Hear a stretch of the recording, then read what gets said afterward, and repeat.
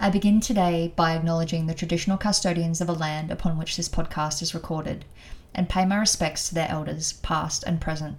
I extend that respect to Aboriginal and Torres Strait Islander peoples who may be listening here today.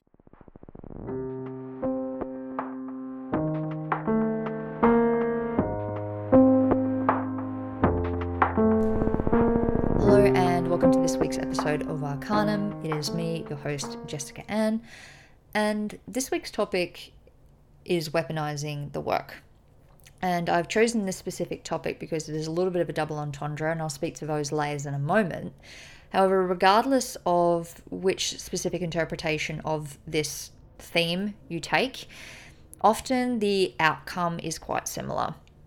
So this is a specific issue that I've supported not only myself to recover and come through out the other side of, but one of the core issues that I often support my clients to overcome when they're looking to grow their business and to step into the next level of what it is that they're creating.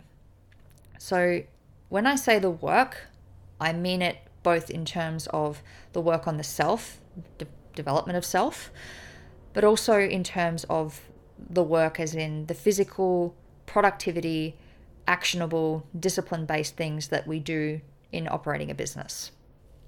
Because weaponization of both of those things creates a rupture in the relationship that we have with ourselves. So when I say rupture, what I mean by this is a breakdown in the relationship pillars that create a healthy, functional relationship. So just like how we would relate with our friends, with our partner, with our clients, there are core principles and qualities that create a healthy, functional relationship. We also have that within ourselves. So when we have a rupture, it is a breakdown of things like communication, trust, integrity, listenability. All of these things create a rupture. So when we are weaponizing the work, be it through the physical discipline tasks of implementation, or if we are taking our tools and the things that we work with and turning them against ourselves as a means of creating shame or blame or generating guilt for ourselves, either way, the result is very much the same. It creates a lot of experience of doubt. It causes us to second guess ourselves, and it can create a lot of pain because really, if we think about it in terms of being a solopreneur, the most valuable relationship you can have in business is the relationship you have with yourself. So when this is compromised, what it creates is drag, and it also can result in a spiral of second guessing, rumination, and a lack of taking action overall.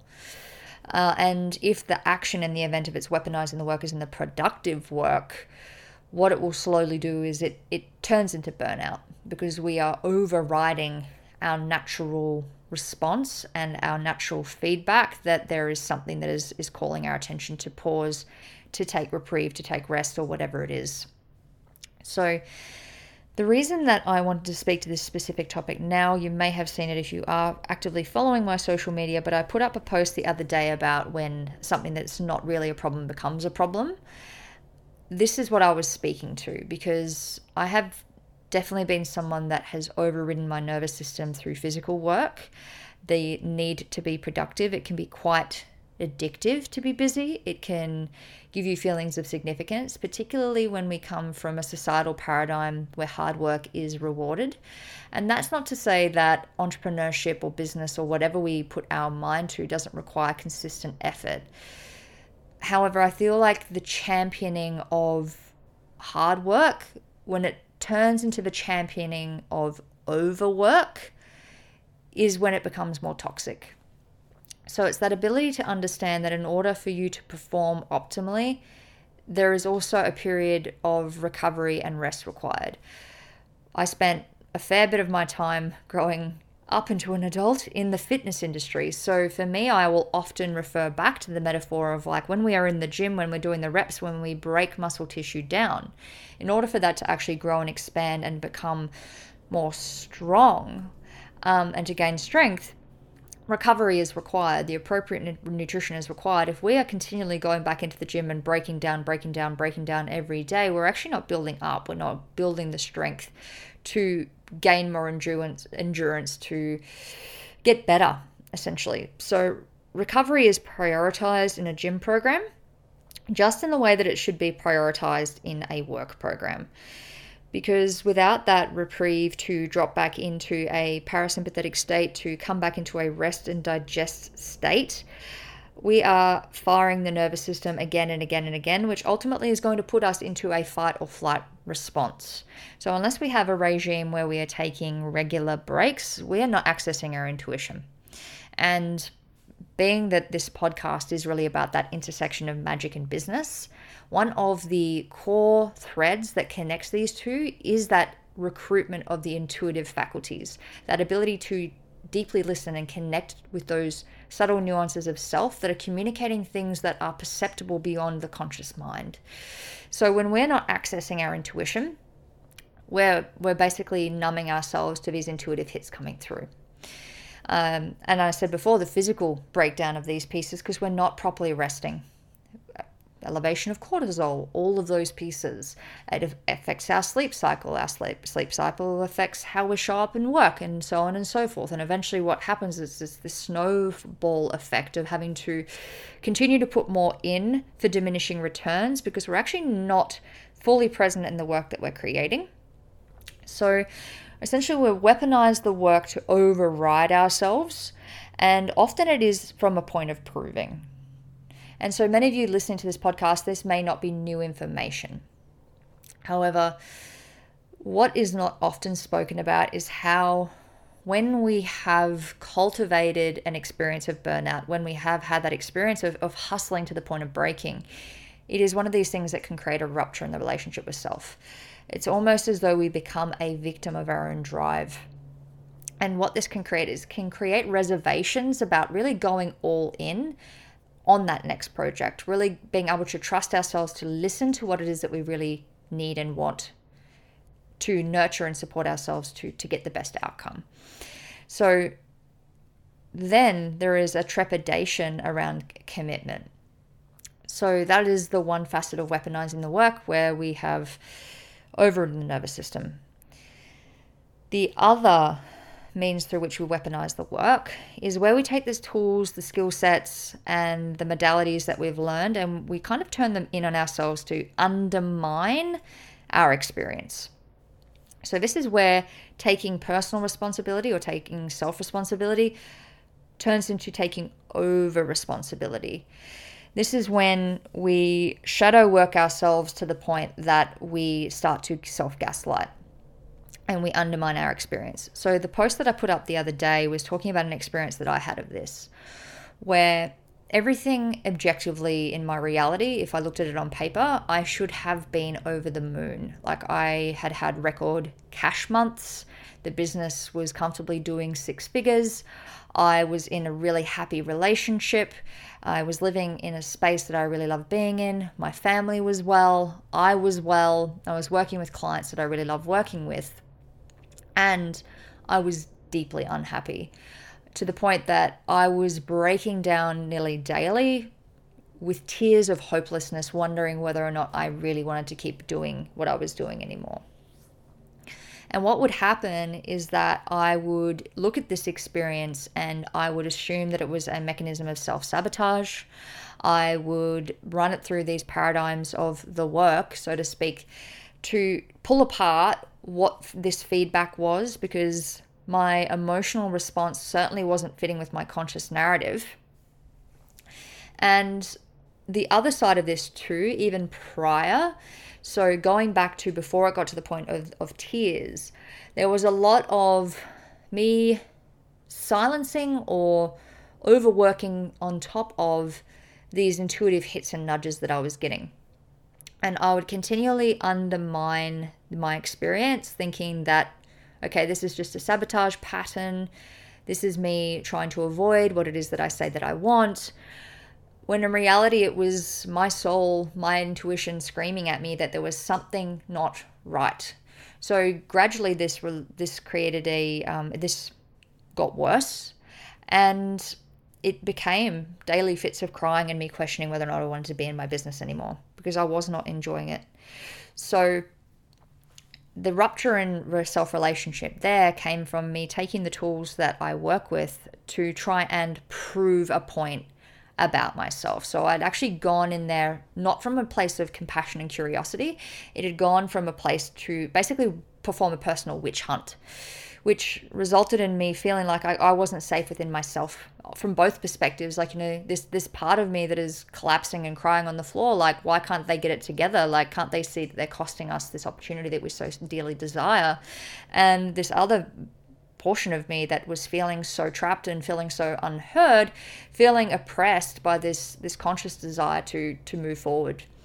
So often when we look at this dynamic, when I'm in a coaching dynamic, love the word dynamic. Often when I look at this experience when I'm working with clients, this can also manifest in that sort of masculine, feminine polarities where we have the doing urge, which is traditionally more associated with the masculine energy, masculine polarity, or masculine principle, and this being energy, this nurture, creativity, release, and rest phase, which is generally more associated with like the feminine essence, feminine polarity, feminine energy principle. So what we have here is we have warring facets of self, and the relationship breakdown between the two is creating a friction.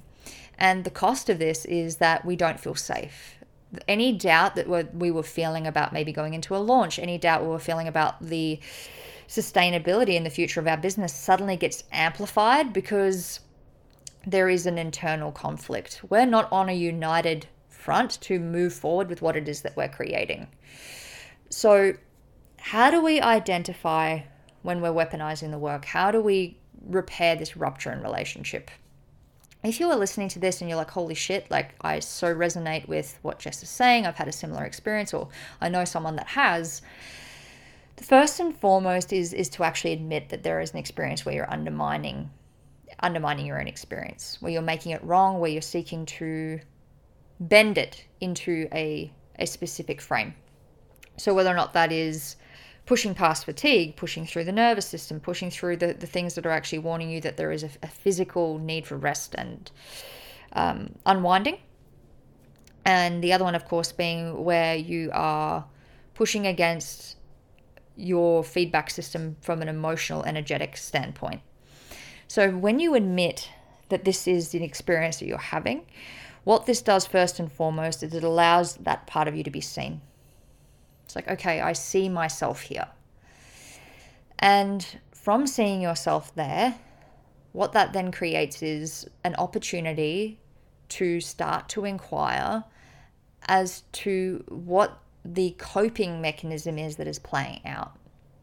So for me, with the latter example, where there was a self-gaslighting, for want of a better way to put it, the coping mechanism was a fear of listening to myself in case I had to change something big.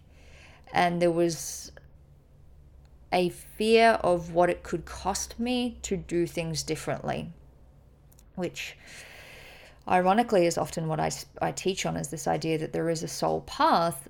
However, often when these things feel uncertain, and if we have developed an identity attachment or egoic attachment to a specific way of being or a specific mode of doing things, it can be particularly tricky. So the coping mechanism is suppression, right?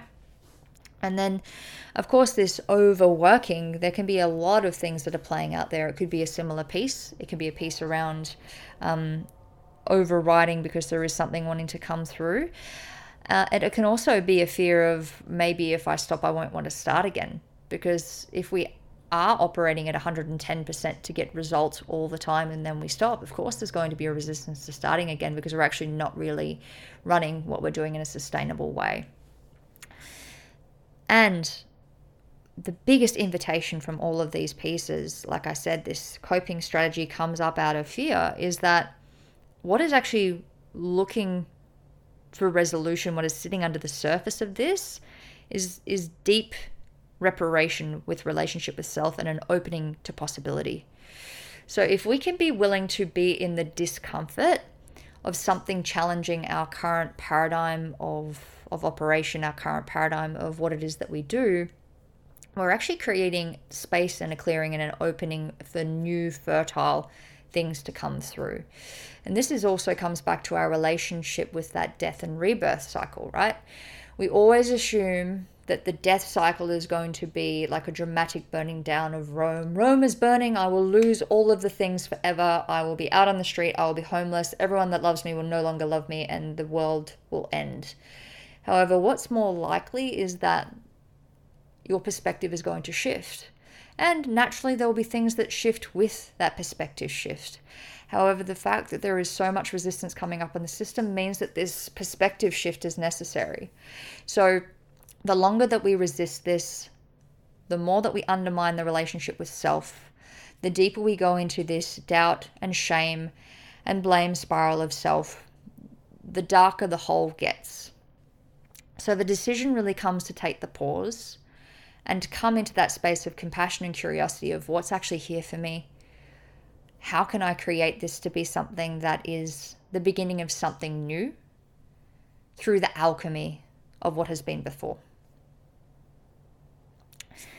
I would love to hear from you guys about this topic. I have just given a bit of a broad overview around some of the ways that this can play out and some of the ways to rectify when this shows up. And I'd love to hear about your experience. Absolutely feel free to send me a DM on Instagram. I will make sure that my details are in the show notes in case we're not already connected. However, I would love to hear from you guys on this one, and it's something that I do plan to speak about a little bit more over the coming weeks. I'll see you guys, or hear you guys, you'll hear me next week for an episode with the incredible Miroslav Petrovic. Chat to you guys soon.